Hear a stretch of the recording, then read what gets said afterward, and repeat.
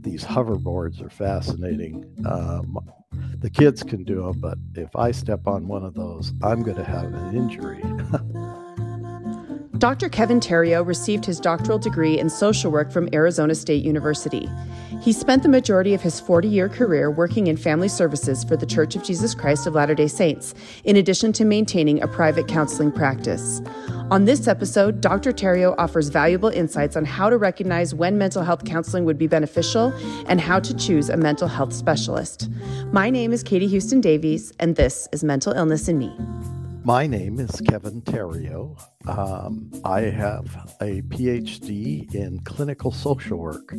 I received my bachelor's degrees from Brigham Young University, my master's degree from Arizona State University. I worked for 3 or 4 years and decided if I was going to do this the rest of my life, I really needed to have that PhD. And so I went back to Arizona State University and acquired that degree. My professional career has all been working for the Church of Jesus Christ of Latter-day Saints in their mental health arena or department. And that particular department is called Family Services, where I did a lot of one-on-one counseling for the first 30 years of my career, and then went to their headquarters office where I oversaw a lot of their online and print things that dealt with mental health issues. I've been retired 2 years. I continue to see a handful of people in counseling just because I enjoy it so much. But that's kind of my professional background. I have been married for 44 years. My wife Kay and I have 5 children. 3 of them live here in Arizona, and we have 1 in Ohio and 1 in Utah. We have 16 grandchildren, and that's kind of me in a nutshell, I guess. Before we go any further with the interview today, I do want to put a little disclaimer in that nothing I'm about to say should be considered as mental health therapy. Any of the ideas or suggestions that I might make are try at your own risk. The thing that becomes fascinating about sitting down with a mental health therapist is that I can collect a whole bunch of information and give more specific suggestions and treatment ideas when I know the client or the patient that I'm working with. In a podcast, obviously that's impossible to do. So I just want to make sure that I have that disclaimer in there that no one's going to sue me because of any advice that I give, and it is not to be construed as mental health therapy. Thank you so much for that introduction, Dr. Theriault. I am so looking forward to what you have to share with us today. And I think a question that a lot of parents have is, when do I know if my child is in need of some counseling? Can you address that for us? The thing that becomes interesting, and you'll hear me use that word a lot because what I do for a living is very interesting. No 2 days are ever the same.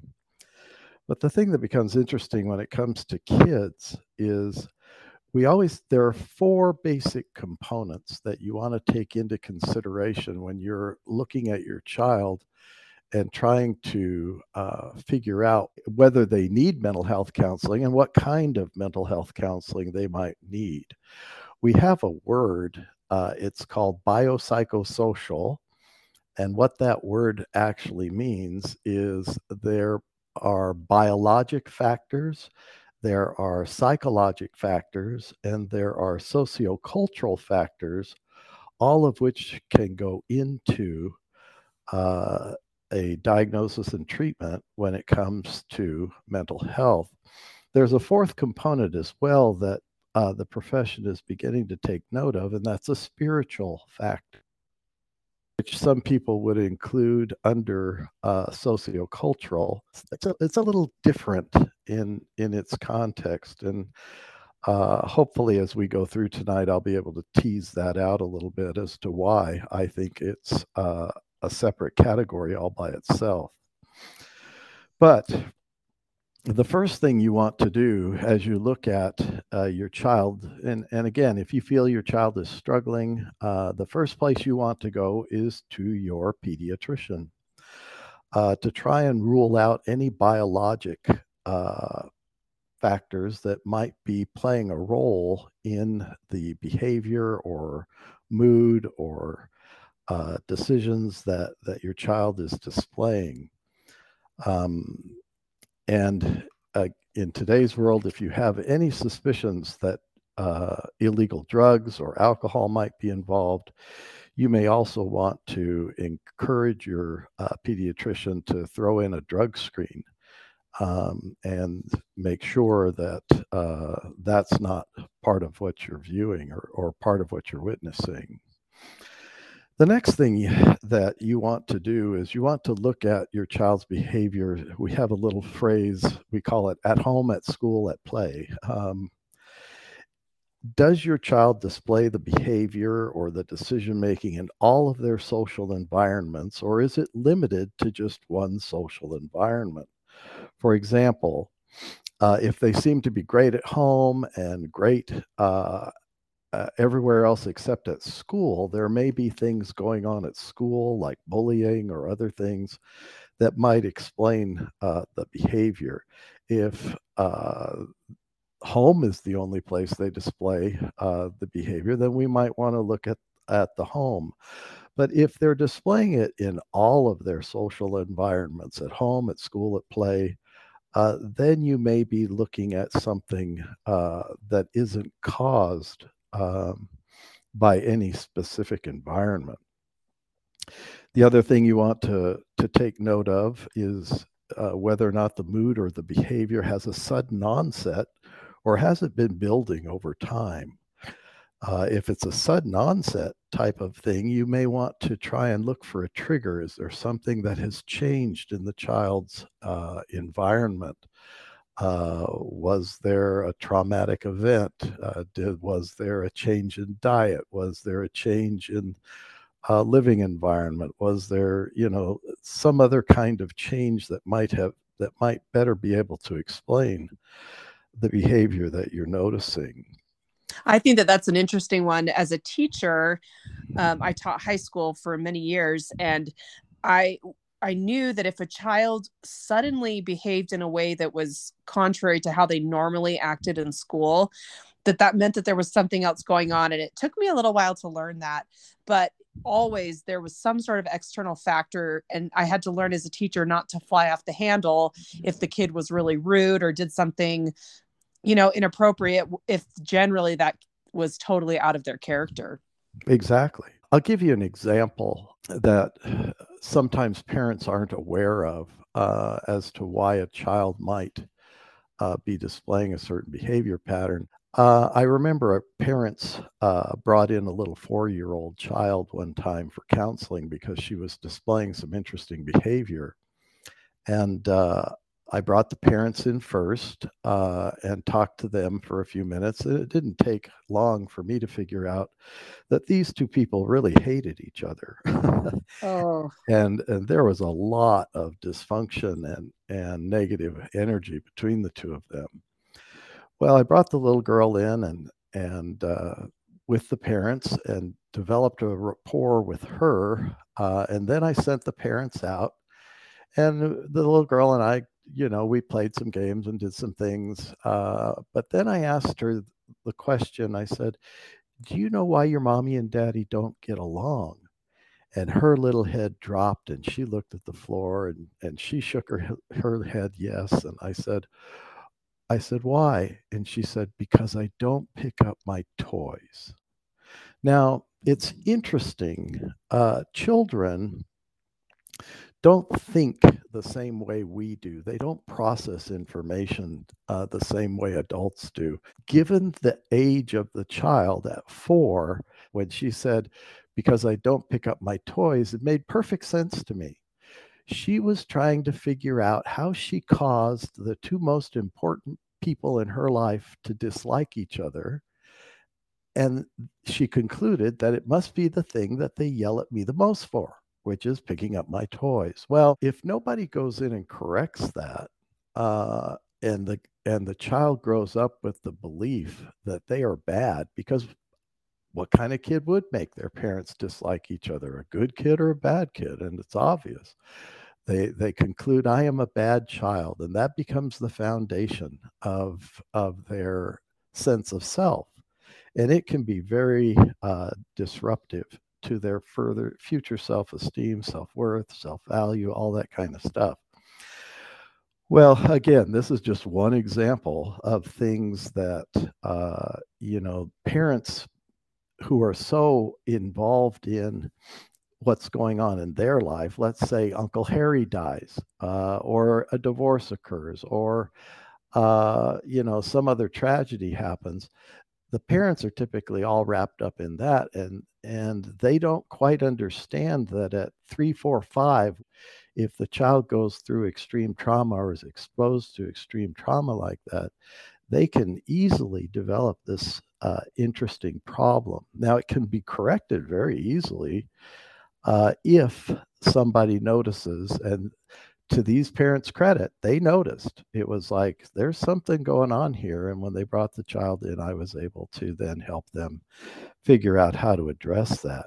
Again, some of the unusual symptoms, if the child is displaying unusual physical symptoms like frequent headaches, unusual anxieties, suddenly they're afraid of the dark where they haven't been before, or sudden changes in sleep patterns or unusual weight gain or loss, and especially with adolescents when they're playing contact sports like soccer, football, this kind of stuff, or if they're riding their bike or their scooter and they fall. But any blows to the head, that kind of thing, and then you notice a change in behavior. Those are all things you want to pay attention to. Now, if any one of the things I just mentioned is present, you might want to think about mental health counseling. Again, looking at all 4 aspects of it: the biologic, the psychologic, the sociocultural, the spiritual. But if your child is expressing suicidal thoughts or feelings, I don't care if they didn't answer yes to any of the aforementioned questions, it's time to seek professional help. Again, in summary, the more of these indicators that your child has or displays, the more you might want to consider visiting with a mental health professional. Diagnosing a child is almost an art form, though, because children do go through developmental stages, and we expect certain types of thought and certain ways that they process information. And so, if an adult were to display the same types of thoughts or behaviors an adolescent child did, we would definitely find them diagnosable. But adults are a little different. And if you're thinking, as the adult, that you may need mental health counseling, again, I would continue to suggest your first step is rule out any biologic symptoms first and go into your family doctor, get a complete physical exam with a full blood workup to make sure that there's nothing there. For instance, one of the diagnostic characteristics of diabetes is depression. And you can talk to me all day long, and it's not going to address your diabetic condition if you're feeling depressed. If you've experienced any unusual changes in diet, physical environment, there is a thing called seasonal affective disorder, where a lack of sunlight can actually trigger depressive symptoms. Allergies, again, seasonal allergies or food allergies, that kind of thing. Loss of support system, all of those are things that if you're experiencing those and having a difficult time, it might be helpful to seek out mental health counseling. Serious injuries or accidents, again, it's interesting. Someone who receives a blow to the head and has what we might call a traumatic brain injury or TBI, they're going to be the last people to connect those dots, or to say, gee, my depression might be connected to that head injury I had. Uh, they don't have that level of insight typically, and it's going to be the people around them that are may be the best source of information and help in a situation like that. If there's a family history of mood disorders, if your mom and dad both experience depression and you start to experience depression, then we're definitely going to be considering a biologic route for that. The and again, the question of have these things that you're going through being experienced over a prolonged period of time, or is there a sudden onset? If it's sudden onset, then we're going to be looking for a trigger. That's our fancy word for, what was the thing in your environment that caused that? With teenagers, what are some of the most significant challenges that they are facing that are affecting their mental health? Here, you could probably ask 100 different mental health professionals that question, and you're probably going to get 100 different answers. And so I would couch my answer in that context. In my opinion, children need to develop emotional resilience. They need to learn how to deal with failure at a young age. We talk about the school system's approach to there being no losers, no winners. And though it's well intentioned, I worry that it has had some unintended consequences when it comes to our children going through the school system and not being prepared adequately to deal with failure, because life is full of failure. And anyone who has any experience as an adult, I think, would agree with me. During childhood, I encourage parents to work with their children almost in well, I'll call it a sheltered workshop environment, where they get to control all aspects of the child's life. Can you give an example? Oh, sorry. Well, sure. No, your question's a great one. What's an example? The child wants, let's say, a cookie, and the parent says, "No, you can't have a cookie," and the child experiences that sense of deprivation, and then the parent says, "But if you want to do a chore, if you want to take the broom and sweep off the porch, or if you want to come up with a chore and think of one on your own, I'll let you earn that cookie." And then the child goes, "Oh, okay. Well, I want the cookie and I don't have it now. And now I have hope that I can get it. How do I get it? Well, I'm going to sit down with my parents and say, if I go over and pull those weeds out of the garden, can I have that cookie?" The parent would want to say, "Sure." And then the child goes, does the chore, and gets the cookie. That cycle of deprivation, hope, accomplishment ideally is repeated over and over and over again in the home, so that the child begins to feel a certain sense of power when it comes to being able to get what they need from their life. I worry today that children have so much, and the parents, because maybe they experienced deprivation in their childhood, they don't want their child to be deprived of anything. And so they don't teach the child that deprivation, hope, accomplishment model. And again, to me, that's real life.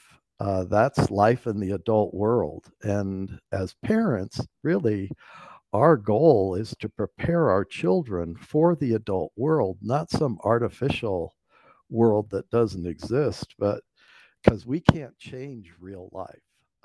We have to prepare our children to be able to function within it. Kids need a moral compass. And again, if parents think that they're going to find that moral compass outside of the home, parents need to think again, because outside of the home, that compass is not real consistent. Parents need to teach their values to their child, whatever those values might be. Ideally, they want to teach their children that personal happiness isn't found in wealth or fame, but that lasting happiness, which is different than fun, okay? Lasting happiness is a product of perspective, attitude, and charity.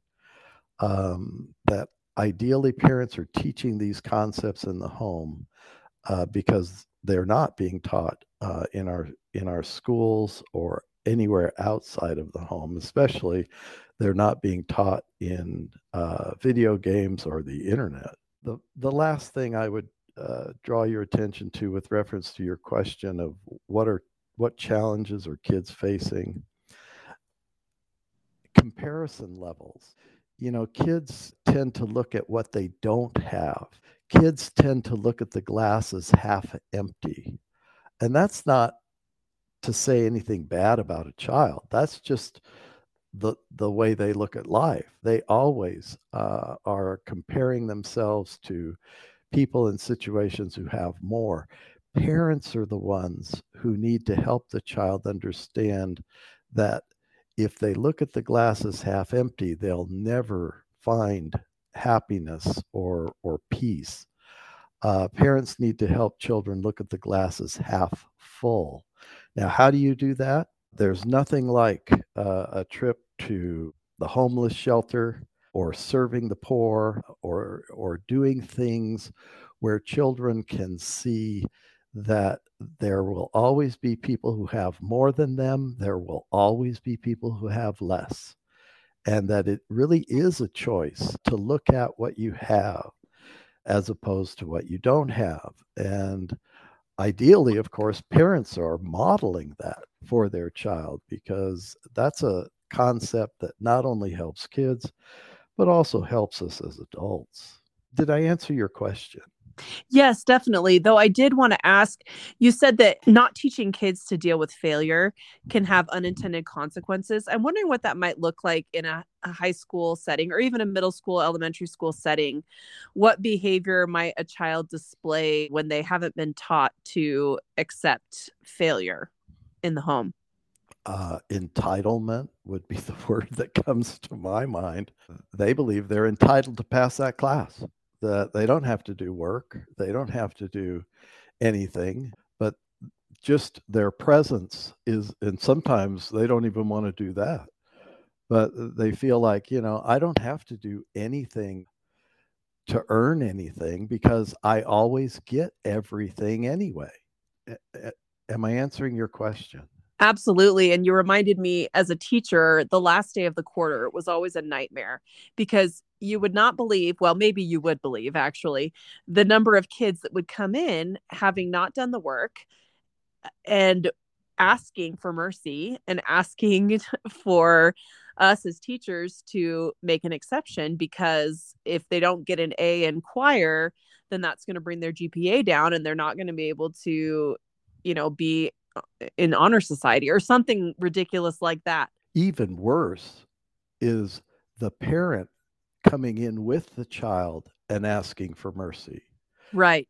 The parent should be looking at you as the teacher and going, good for you. That's the best way to prepare your child for real life. Sometimes we call them natural consequences that occur as a result of a child's poor decision making. The more you buffer a consequence for your child, the less learning is going to take place. And you, as a parent, shouldn't be surprised when your child isn't learning how to be a responsible adult if you've been buffering consequences like that for them. I love to use the example with parents when they're dealing out discipline to an adolescent child. I say, your role model is the police officer. And sadly, I've had many experiences with what I'm about to describe. When I'm breaking the law in my car, the police officer pulls me over, comes to my window, and in a very professional voice says, "Can I see your license, registration, and proof of insurance, sir?" And I hand the officer these things, and they ask me the question, "Do you know what you did wrong?" And if I have a brain, I'm going to answer the question honestly. If I was real honest, I'd have to say, "Well, how long have you been following me?" They just make sure that I know what I did wrong. They hand me my consequence and say, "Have a nice day." No big lectures. They don't look in the back seat and say, "You could have killed all your children," or blah, blah, blah. I've never had that happen. And ideally, that's the way parents deal with it, because at age 15, the kid knows the lecture already. You don't need to tell them. But you just want to make sure they know what they did wrong. Yeah, I think this is such important information to get out there. There are so many parents who really do want to shelter their children from anything hard and anything sad. And that, like you said, can have some long-term consequences that I don't think a parent, if they really understood, would want for their child. Arguing in the parent's defense, as a parent of 5, it is the hardest thing to let your child experience a consequence of their behavior, because as a parent, your primary role is to protect my child from negative experience. And yet, I'm arguing a good parent allows the child to experience a consequence. I'll tell a story on one of my kids who will remain nameless. She was driving. She didn't pay attention and crashed the car. I came, I saw the car, and dealt with the police officer, and I just sat her down and said, "Sucks." I said, "You look so much brighter than your father. I did that 3 times before I figured out that I shouldn't do that. This is your first time. I hope you learn. There is a $500 deductible on our insurance, and you're going to pay that. And I feel badly about that, but that's part of the adult world. That's part of the adult consequence when you wreck the car. Any questions?" She looked at me, said, "No." I said, "Great." It was so hard for me to make her pay that $500. But at the same time, it was so good for her to pay that $500 because it caused her to take her driving a lot more seriously from that point forward. That's a really excellent example. And also, I like that you illustrated just showing some compassion as well, and showing some empathy, saying, I did that myself, and I think you'll be smarter than I was, and just kind of not shaming her into feeling like she was a horrible person for what she had done. Absolutely agree. Shame and guilt really have no place as a consequence, because usually the child feels bad enough already. And if they don't at the time, they will when they pay that $500. Right. Well, so let's say that, all of the things that you outlined in the beginning of our conversation about a child, that they have a lot of indicators that they may need some help professionally. What can you tell us about choosing a mental health professional to help your child or yourself? Again, if you're looking at a biologic cause, you want a psychiatrist. This is a person who's a medical doctor who specializes in medications that can treat brain chemistry issues and other kinds of physical issues that might be causing the mood or the poor decision making. Today, there are some fascinating ways that they prescribe. I believe it's genetic testing that they use. I may be using that term inappropriately, but today they will draw blood, they will use saliva, they'll use any number of different ways to figure out which a psychotropic medication is a medication that affects mood, for those that don't know what that means. But they can test to see which ones might be most effective for you. The psychological helps the individual understand why they're acting the way they do. And psychological isn't only covered by psychologists. These would be any discipline that does talk therapy, the psychologist, the marriage and family therapist, the social worker, the LPC, licensed professional counselor. All of these individuals are trained to help people. The goal of Mental Illness and Me is to normalize the mental health conversation and help those who suffer feel less alone. Your support is critical to raise awareness and help as many people as possible. If this podcast resonates with you, please follow our Instagram account, Mental Illness and Me KT, our Facebook page, Mental Illness and Me, or leave us a review on your podcast platform of choice. If you are interested in sharing your story, please email mentalillnessandmekt@gmail.com.